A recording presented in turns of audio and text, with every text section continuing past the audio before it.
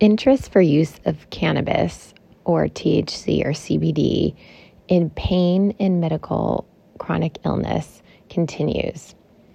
A 2018 JAMA Psychiatry meta-analysis of 18 randomized placebo-controlled trials led by DaVita was looking at the data that shows that states that have legalized medical marijuana have fewer opioid prescriptions, although no clear reduction in mortality over time, and the fact that opioid users who smoke marijuana are less likely to drop out of maintenance treatment programs, while benzodiazepine use predicts worse outcomes in this population.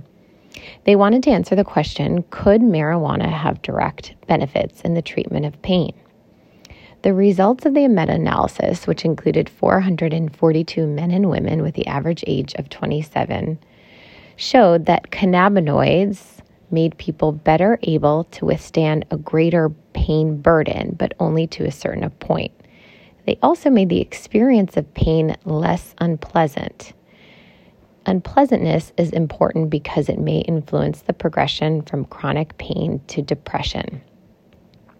In the unbiased Carlat Psychiatry report, reflection on the study was such that the biggest limitation in the study is lack of blinding, as most subjects could guess whether or not they were high from THC. In addition, it's unclear how well the mechanically induced pain of the study approximates real chronic pain in life.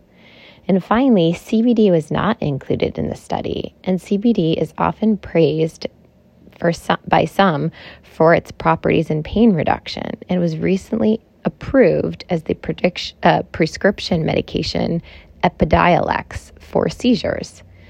Unlike THC, CBD produces no high and may also have antipsychotic effects.